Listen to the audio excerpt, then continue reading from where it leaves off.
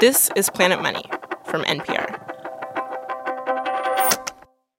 Hi everyone, this is Darian Woods from The Indicator, Planet Money's daily economics podcast. The world is deep into this supply chain apocalypse at this point, and frankly, all signs suggest we have a long way to go before we're out of the woods. If you're one of the many people still waiting on that new couch or car or a pair of skis, you might be wondering why things are still so broken. I mean, the ski season is halfway through at this point. So we're going to be looking at two crucial choke points that explain the slowdown: ports and warehouses. And we look at what it would take to unclog those choke points. After the break, Dustin Dwyer from Michigan Radio brings us our first story about one possible solution to our national port clog problem. This message comes from NPR sponsor Future, a new workout experience that pairs you one-on-one with a fitness coach who will map out a custom plan to meet your goals, all through the Future app. Your coach will check in with you via text and FaceTime and is available at any time to answer questions, fine-tune your workouts, and celebrate your progress. To learn more and get started with 50% off your first 3 months, visit tryfuture.com/NPR. We are joined today by Dustin Dwyer from Michigan Radio. Welcome. Hey, Darian. Good to have you here. It's great to be here. So I wanted to come on to tell you about this journey I heard about. And I brought a globe with me. I love it. All right, so we start at Shanghai, China. Yep, right on the coast. You're going to go all the way across the Pacific Ocean on your little imaginary cargo ship. Yep. And you're going to head like you're going to go to Los Angeles. But as you know, the port of Los Angeles is backed up. So okay, we've got to find an alternative port to go to. Alternative route. So go south. And you know where the Panama Canal is. Oh, so you're going to take that. Once you get through that, you're going to head up the East Coast. But don't stop. Go past Miami, past Savannah, past Baltimore, go even past Boston until you get to Nova Scotia. Right. All the way to Canada? Yep. Okay, so then hang a left there. You see that little waterway, the St. Lawrence Seaway, which heads to Montreal? Yes. You're going to take that. Okay. We're getting into some pretty narrow territory. Keep going past Montreal. You're going to come into Lake Ontario. You're going to see Toronto. Hey, Toronto. You know Niagara Falls? I know of it, yeah. You're not going to go over Niagara Falls. You can't actually go up it. Oh, right. So instead, there's another canal. Yeah, I would imagine so. So then take your boat into Lake Erie. And here I should tell you, this journey, this long journey, is the journey of the Happy Rover. It's a container ship that I found out about. It took this trip back in November. All right, so not your typical journey. And you're saying that the Happy Rover took this journey to avoid the mayhem at the West Coast ports. Exactly. And I was there on the shores of Lake Erie waiting for the Happy Rover with a guy named Klaus Sorensen. He works for a shipping company called Spleethoff. Is this us out here? Yep, that's her. That's her. Yep. We are standing in Cleveland. Cleveland in November, which is freezing, and I am standing out on the dock in the wind. Right downtown, this is right next to where the Browns play, not far from the Rock and Roll Hall of Fame. This is the Port of Cleveland. I'm standing there with Klaus Sorensen, and the Happy Rover is finally pulling in. It's backing into the dock. On the deck of the ship are these maroon shipping containers that they have to unload. You got one. Only took him 40 days. So, Darian, standing right next to it, I have to say, this ship, the Happy Rover, looks plenty huge to me. It's, like, bigger than a football field. Okay. But, like, still compared to, like, one of those huge ocean container ships, it's, like, nothing. And the reason it's so small is because it's got to go through all those canals and the Great Lakes. These canals were built before the wave of containerization took off in the 1960s, i.e. putting things into containers and standardizing them with these big metal boxes. When you did that, products could be loaded and unloaded more quickly at the ports, and ships could be built to carry more and more containers. So, all around the world, container ships were getting bigger and bigger, but the canals in the Great Lakes, they were the same size. So even though the Great Lakes does, a lot of shipping, the idea of containerization of these standardized containers with their massive economies of scale, that just skipped over the Great Lakes. Until now, Klaus says. Economics. If rates are low, makes no sense. If rates are high, then you can find a way for it to make sense. rates are high right now because of the backlog and the bottlenecks, and especially in the West Coast.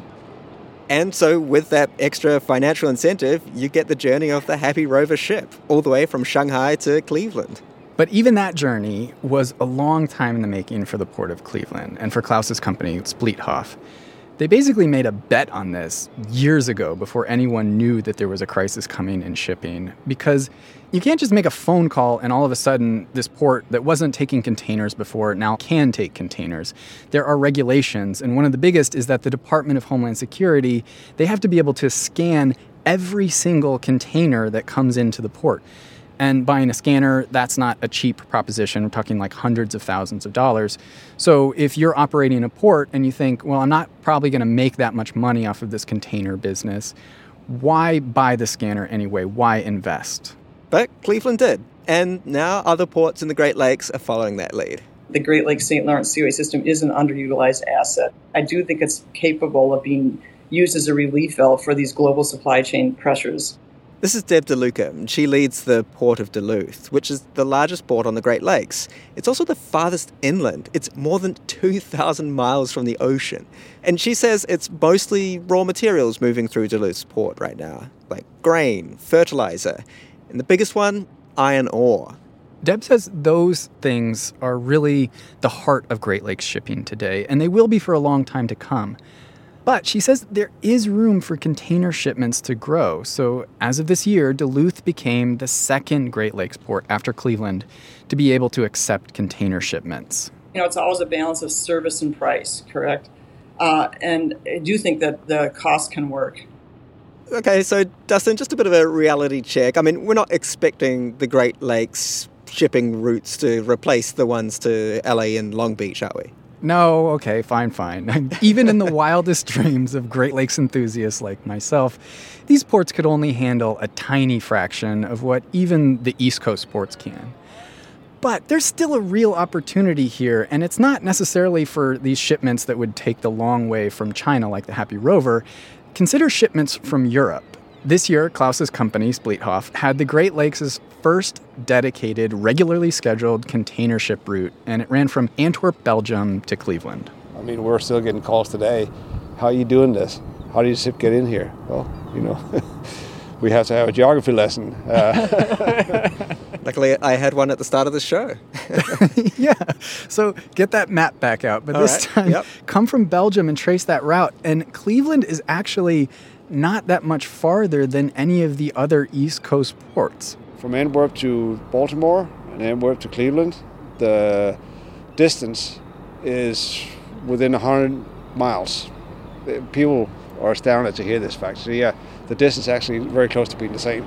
So if things are backed up at those East Coast ports, it can actually make more sense to ship to Cleveland. And so much so that this year, Klaus says they had containers arriving on boats coming into Cleveland that were then loaded up on trucks or trains or whatever and sent back overland back to the East Coast. And next year, maybe other Great Lakes ports will join them, like Duluth. There is a lot of potential here. There's about $1 trillion in annual trade between the U.S. and the EU, with hundreds of thousands of containers arriving on the Atlantic coast every year. So some of that could go to the Great Lakes. For some of the year, right? I mean, there is the polar bear in the room, winter. Right, which I've been skillfully ignoring this whole time, Darian. That's right. So there is a lot of ice in winter, and these shipping lanes are actually closed every winter for months. Which is, I'll admit, a minor inconvenience. It might be. But Klaus tells his customers, plan in advance, try to ship more than you think you need early in the season. But yeah, it's an issue. Okay, so it's not as if Cleveland's going to suddenly disrupt the entire way that global shipping operates. This won't be, say, bigger than Baltimore. Fine. Okay, so... Sorry to rain on your parade. I'll back off on my Great Lakes enthusiasm just a bit. But look, it could be a big deal for Cleveland and for Duluth and for people really anywhere in the middle of the country who want to get their shipments in quicker. So maybe the next time a global supply chain crisis hits, the Great Lakes will be here to relieve some of the pressure.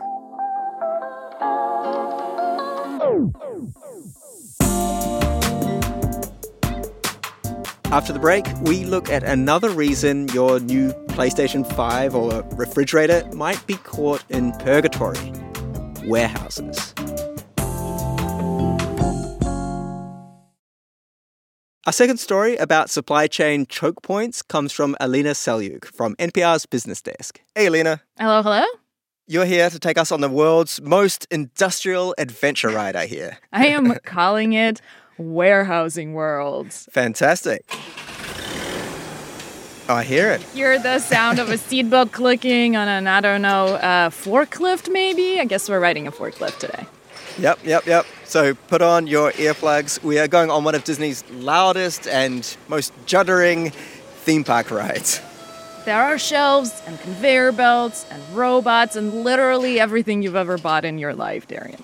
Your computer, your phone, your desk, your carpet, the ceiling tiles. That's Doug Kiersey. He's the president of Dermody Properties, which owns warehouses used by some of the country's largest retailers.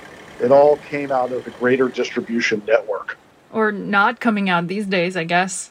It's not coming out as quickly as we would like, is it?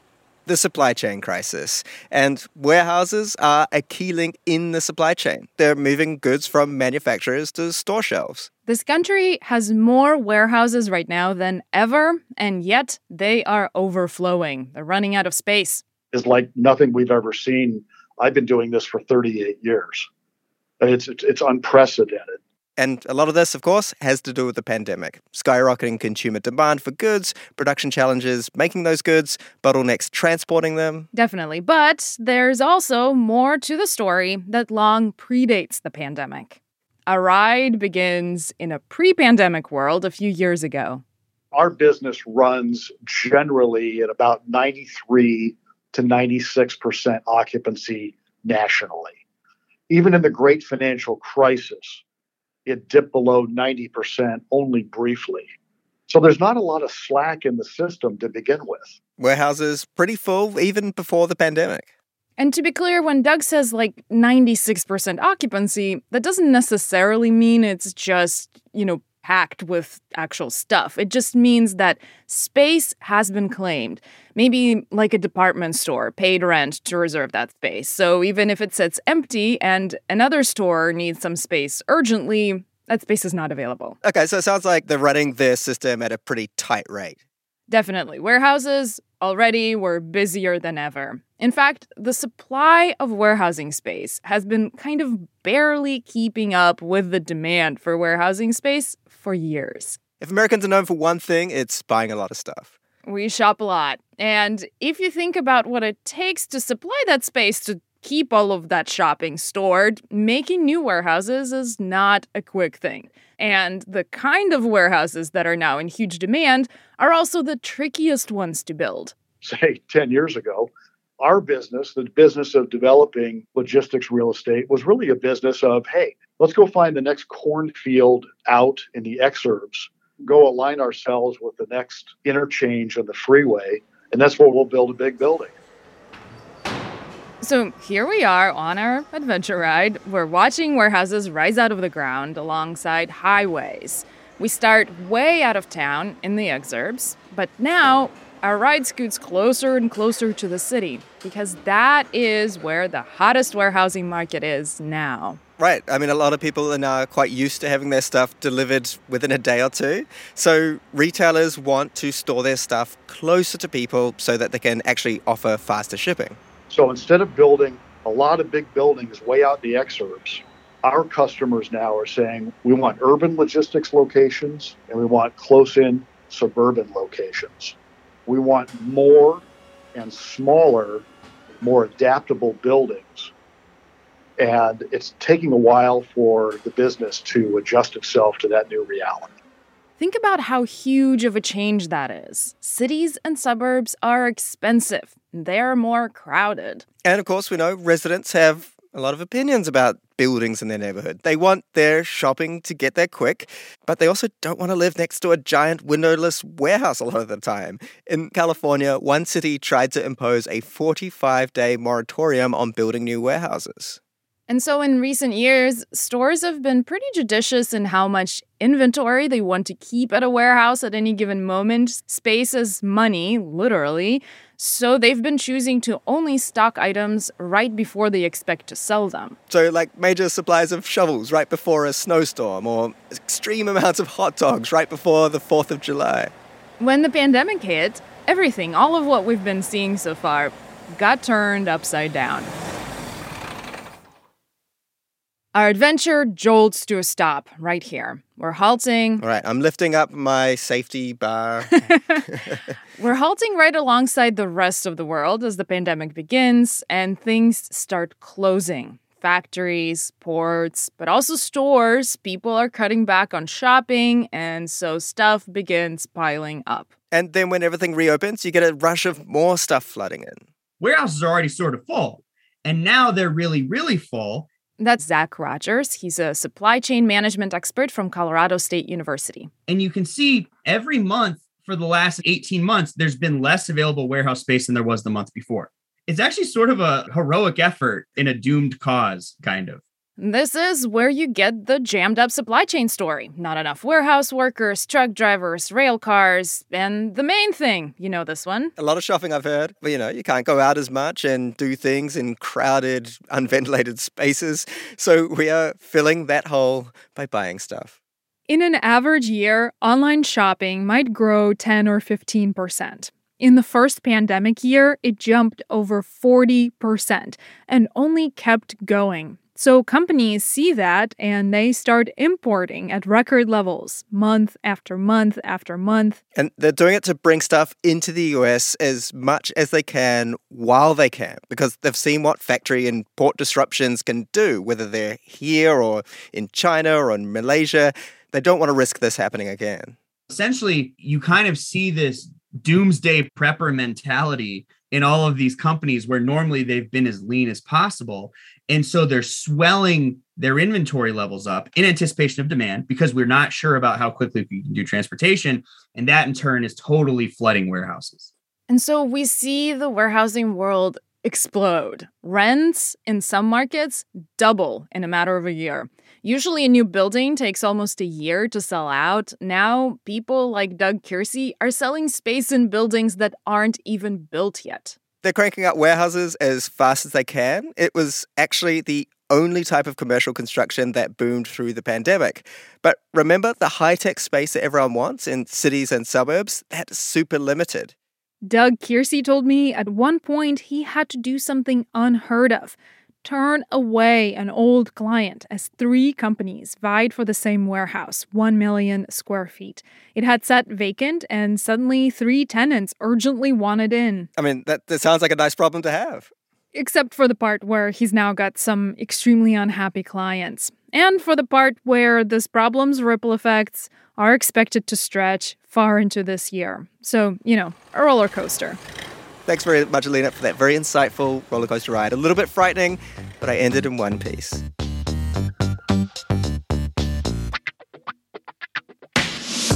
If you liked this episode of Planet Money, you should subscribe to the Indicator podcast. There is a new episode every week. It explains one fascinating aspect of the economy, all in 10 minutes or less. And if you want to stay in touch, you can email us, planetmoney@npr.org. You can find us on Facebook, TikTok, Twitter, or Instagram. We are at Planet Money.